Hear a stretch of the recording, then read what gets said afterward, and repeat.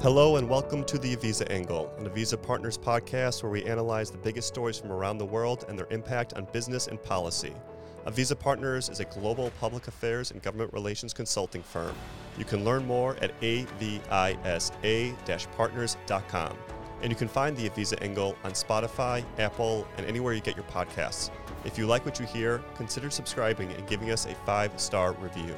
I'm your host, Daniel Flesch, coming to you from our office in Washington, D.C.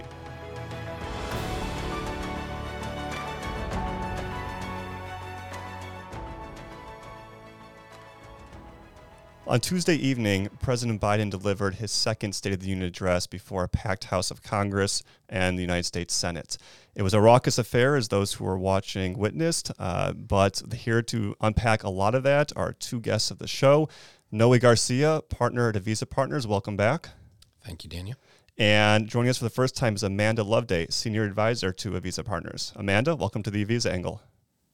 Thanks for having me. I'm excited to be here. Great. So as I just said, Tuesday's night's address was fairly raucous, although the speech itself by Biden was in many ways kind of tame. He started off striking a very bipartisan tone. In fact, right away, he made a comment to Kevin McCarthy that something to the effect of, we'll work together in the future. Don't let that go to your reputation. But then for an hour and I think 10 minutes or so, it was kind of to my ears, a fairly run-of-the-mill State of the Union. Amanda, what was some of your takeaways? Yeah, I thought it was a good second State of the Union for the president. I thought he definitely walked the bipartisan line as Joe Biden can only do. I think he handled the ruckus, as we'll call it, from the Republican side better than anyone can. I think having a conversation with those who were arguing with his points, I think was the best way to approach that. And I think it really stood out as a great attribute of his personality and how he is willing to have a conversation. I thought his comment to Kevin McCarthy before he started was again, pure Joe Biden. I also tweeted that night that Joe Biden being Joe Biden is my favorite Joe Biden. And I think he proved that as well in his speech. He said a lot of things that weren't scripted. He responded to a lot of things that weren't scripted, which makes, I think, a more entertaining State of the Union than what we're used to. Yeah, actually, you're defining that kind of call and repeat as a conversation was interesting because it really was. And it made me think of something I might want to see in some iteration in our system is something like Britain's PMQs, Prime Minister's Questions, where you have the opposition party actually stating questions before they don't have a State of the Union, essentially for a joint session. But that was kind of a call and repeat between the president and some of the more the fringe of the Republican Party. But it was kind of, he was addressing them on his feet. It was kind of interesting to see, and you haven't seen something so raucous in some time here at the State of the Union. Right. And I will preface that I don't encourage interruption during a State of the Union. I think that there are better places and environments where those conversations can be had. To your point, I think, something like that in American politics would be fascinating. So I make my tongue-in-cheek comment, not supporting that response, because I think we should all respect the office, even if we didn't vote for the person standing behind the podium. But I do think that we saw who Joe Biden really is on Tuesday night because he was able to handle those situations in a very charismatic way, in a way that I think not a lot of other candidates who have run or even served in that office could have handled.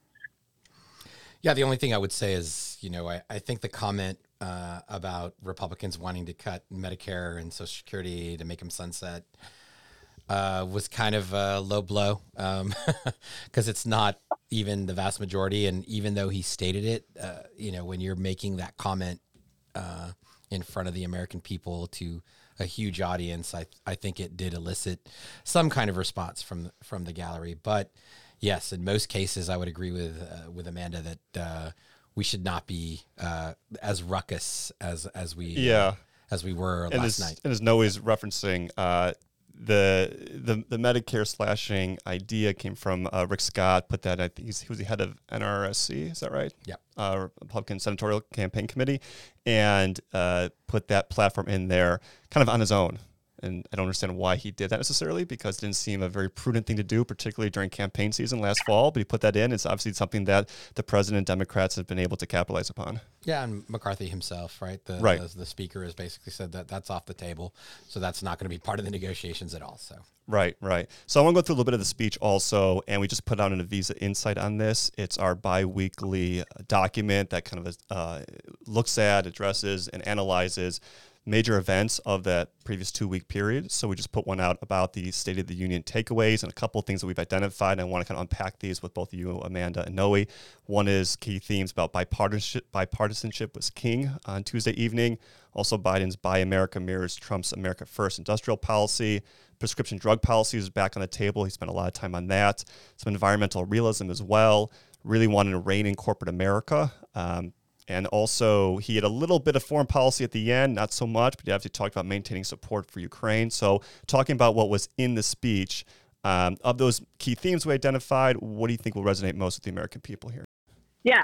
Well, I think, again, Joe Biden ran on a campaign of bipartisanship and working together. And so I think that piece of it was very clear. You saw Speaker McCarthy stand up numerous times. I haven't seen the stand count, but it has to be in the top percentage of Republican speakers or opposite party speakers standing for the president. And I think that's it's as more we can get into that as an American political system, the better for us. And you have what we used to call a foreign policy president in Joe Biden, right? He chaired the Foreign Policy Committee. Yep. He obviously had incredibly high foreign policy chops when he ran for president and served as vice president. But he truly has shifted his focus since he ran and as he got elected to that America First, Buy America strategies that we've seen in the last two presidents. And I think he realized that the American people needed that type of president due to COVID and a number of other things that needed to be passed, and focusing on the legislation that he's passed in the last 2 years. I think we're going to continue to see a American-focused policy strategy rather than that foreign policy strategy that I think even I said prior to him being elected would have been a key theme of his administration. I think that as Noe and I talk to our friends and colleagues on the Hill and the folks that our clients that we're working with to get legislation passed and discussions to be had, I think it's important for us to take those topics that are in the email that Avisa sent around, because that is the next 2 years. You know, they're talking about finishing the job in the next 2 years, running for reelection. And the Biden administration is going to focus on these topics. And so I think it's important for clients that we're working with and others that are going to the Hill to talk to members that they try in any way possible to tie in their focus into what the administration is trying to achieve. It'll make it easier for them to be successful. And, I look forward to seeing what the Republican House and the Senate, the Democratic Senate can do, if anything, to make some of these policies reality. Right, and that's actually really well said, and particularly for our client work out there. You know, a lot of work that Avisa has been doing the last year or so, helping clients focus on, we're really interested in domestic energy and economic policy, and helping get legislation passed, such as the CHIPS and Science Act, the bipartisan infrastructure law, et cetera, et cetera. But of course, these are also things, and the president made it pretty clear. Actually, he said directly that Buy America, we should be buying America, which kind of was mirroring a bit of Trump's America First industrial policy. Noe, what do you make of this? Yeah, I think that's one of the things that's not going away, right? The vestiges of the Trump administration we're talking about. In this regard, yeah. In this regard, right? The 232, Section 232 tariffs on aluminum and steel, right? There's a bunch of other issues like foreign entities of concern issues, because China, Russia, Iran, and North Korea are all on that list. And I think especially in light of the balloon, the Chinese balloon, right, that made its appearance. Gosh, it's almost been dropped from the headlines. Although they just found out that there were communication capabilities on it. So, but I do think that, in the past, right, and Amanda would agree with me, in the past, our differences and at the at our border. But once these issues become international, the United States needs to have a united front and from all enemies, Yeah, and Senator Vandenberg used to say that Americans' differences should stop at the water's edge. At the water's edge. And I think that's something that, at least at Avisa, we're interested in reinstating and making sure that is maintained. And I think that the Biden administration has done a very good job at making sure that industrial policy has stayed very focused on America first. Yeah, there's not too much continuity you see between administrations, particularly obviously Democrat to Republican, vice versa, and even more so in this era of parties running to the extremes, nominating more extreme candidates in primaries who are then influencing generals. But this is one area that you do have commonality. Certainly, Biden has put a new kind of name to it because he's not going to say America first, obviously, but buy America, and that's something that everyone wants to support. Right, and we saw that. I was just going to say real quick, we saw that today, right? Today's Thursday in Congress, we've had a 419-0 vote condemning China's use of the surveillance balloon. Right. I can't tell you the last time we had a vote to zero on anything. So we are definitely coming all together on that. Let's take the victories where we can get them, right? Right, exactly. One thing I think, though, that we can focus on, at least here at Avisa, right, is and this was sort of a light in the SOTU, was the cyber threat, right? The cybersecurity threat is a very real one. I think that we see foreign actors more engaged in ransomware attacks. I think that it's going to be across industries, and I think that that's where the United States is going to have to make some pretty significant investments, as well as change some of our laws concerning cybersecurity. I think that's going to be one of the issues where there is going to be some bipartisan support to make sure that something is passed in the next Congress. Yeah, and Amanda, you want something to add there? No, I totally agree. Yeah, and actually, speaking of China a little bit as well, another area of bipartisan cooperation is over the newly installed or set up, I should say, I don't know the name in front of me, but the China Select Committee, or the Select Committee on Strategic Competition with China that Representative Mike Gallagher from Wisconsin is leading, but it's a bipartisan effort as well. So, and in focusing on China, that's going to wrap in a whole lot of different industries, right? You're going to have a human rights component to that with the Uyghurs and the UFLPA passed last year, the Uyghurs Forced Labor Prevention Act. You're going to bring in something that we've been working on with like electric vehicles and chips, bring in other sort of national security issues into the fold. And this is an issue that really few companies or industries are going to be able to avoid it. Either of you guys want to comment on that? Go ahead, Amanda. It is a lot to unpack, and I agree with you. And I think that companies are going to have to learn how to adapt to these, especially these huge pieces of legislation that we've seen passed in the last 2 years, whether it is the CHIPS Act or the Infrastructure Law or IRA. Right.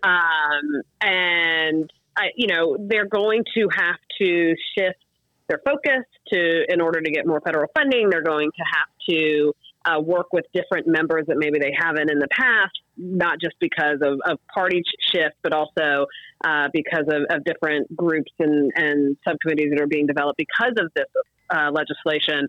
I think too, to the workers piece, we on the political front, we've seen the first cabinet secretary in the Biden administration leave with the Labor Secretary Marty Walsh, and I think that the new person who gets put in there is going to have a big advantage in changing or continuing the administration's policies on labor. And I think all of that, right, that's a huge tent that I just laid out, as you did in your question too, that companies really need to think about. And what we do at Avisa is work with individuals, work with businesses to help them understand what's happening in Washington and how are figuring out what is happening and then taking that and shifting their business strategies to make sure that they're able to benefit from the accomplishments, the changes, and the leadership that they have to respond to in these situations. Yeah, and I think one of the most important things, Daniel, in the fact that these big pieces of legislation were passed into law is now the implementation of the legislation, right? Which includes regulatory guidance. How do you actually apply for some of the monies that are out there?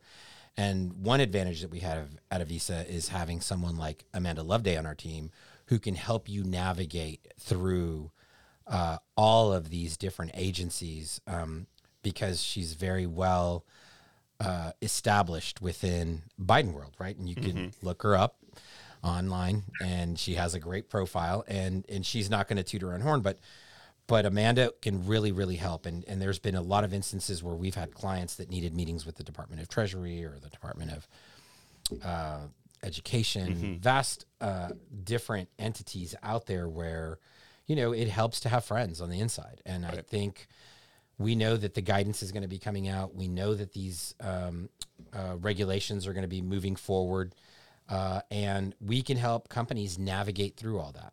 Right. And particularly, so speaking about going forward a bit, I want to talk a little bit about what we can expect from this Congress, from the 118th Congress, and then also in light of a presidential campaign season that's going to be ramping up. So with the second one first, so far, as we record this on February 9th, former President Donald Trump has announced his candidacy for president in 2024. No big surprise there.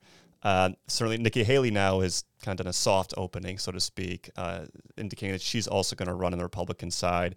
And Joe Biden is certainly hinting, coming closer to a formal announcement on his end. And obviously, as the weeks progress, we're going to get more candidates jumping in on the Republican side, and it's going to be kind of by summer, it's going to be in full swing, the campaign season. How is that going to affect politics in Washington? How is that going to affect the ability for Congress to get legislation done? Will there be any interest? Or is it more if you have political objectives or if you have policy objectives that essentially put them on hold, or you can really still find ways to navigate what will essentially be kind of a quagmire this summer? Well, there's two ways to look at it, right? I think they still have some must-pass legislation that they have to do, right? Yeah. We're talking about the debt ceiling right now. We have a debt ceiling issue, but we also have a budget, right? And we've got to get through, hopefully, some kind of appropriations packages to fund the government, or else we're going to kick the can down the road and do a continuing resolution, which is just keeping the funding as is from FY 2023.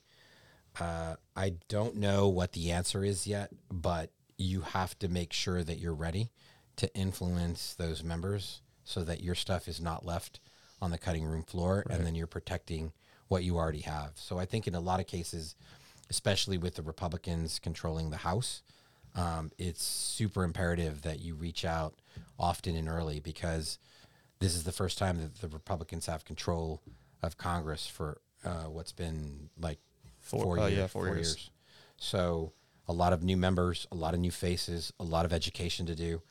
The other side, speaker on their end too. A new speaker, a very, I would say, an interesting dynamic because of the fact that only a handful of votes separate the parties in the House. So it's not an overwhelming majority.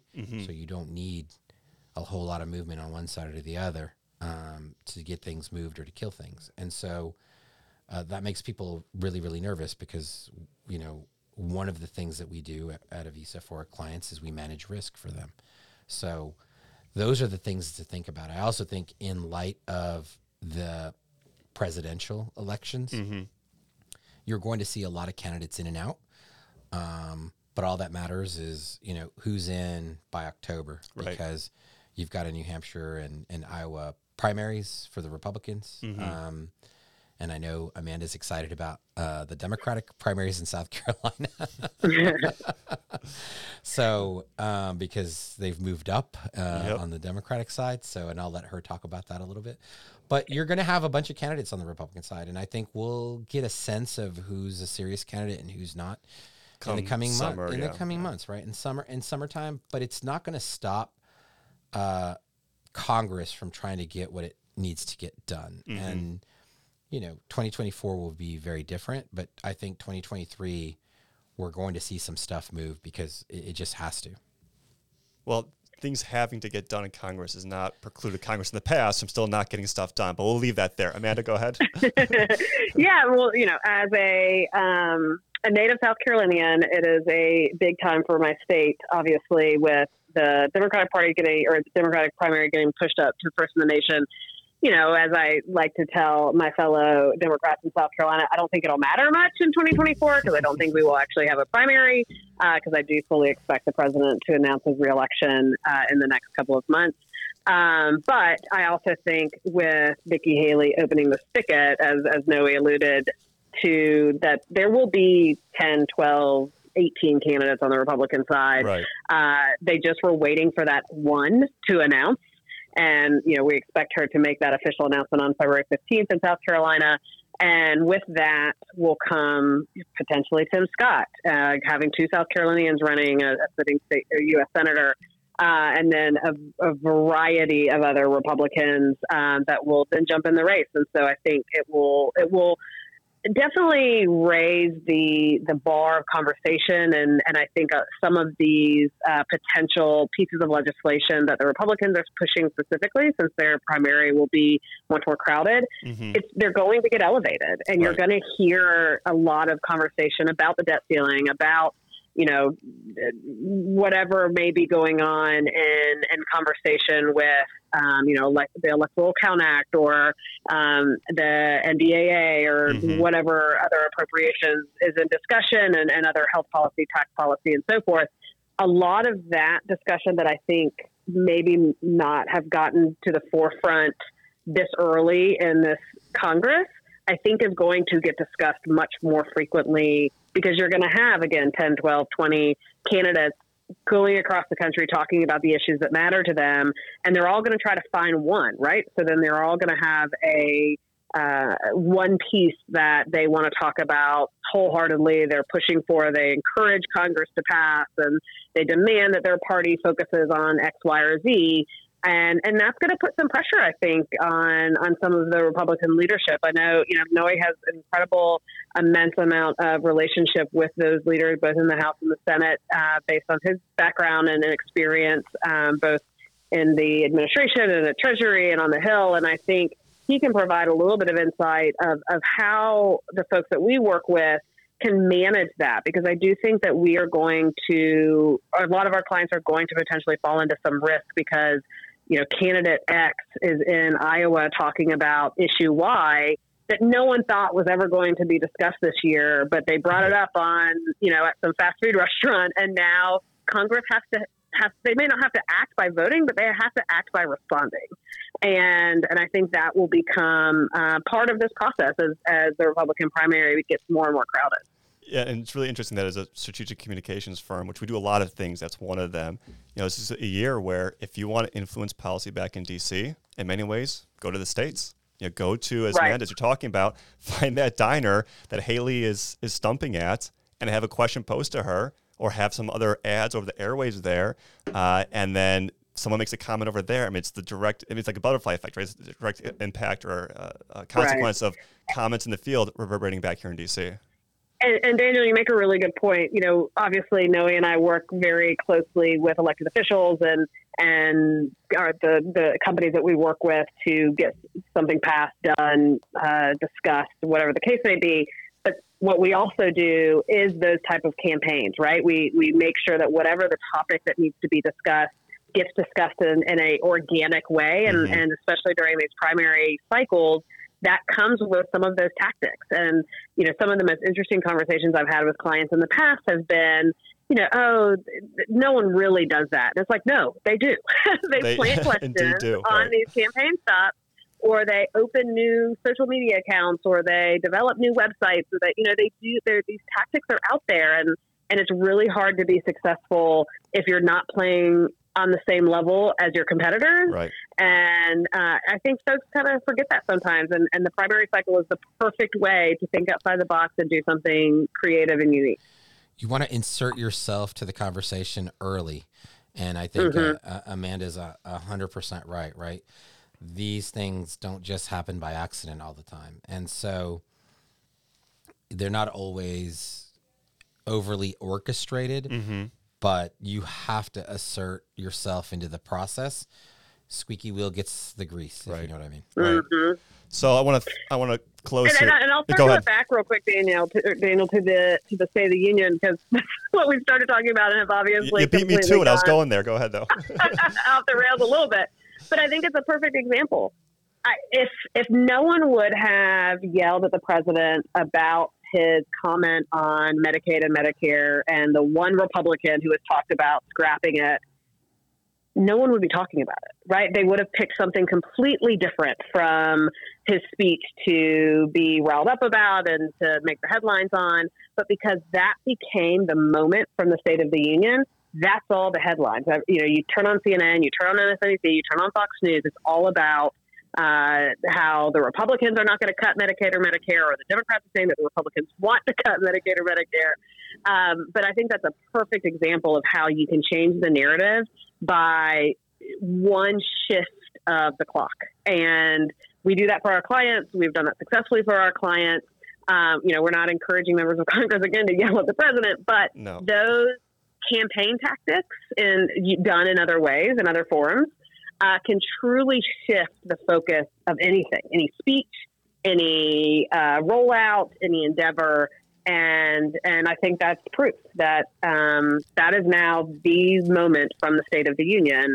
And had that not happened, I don't think it would have been.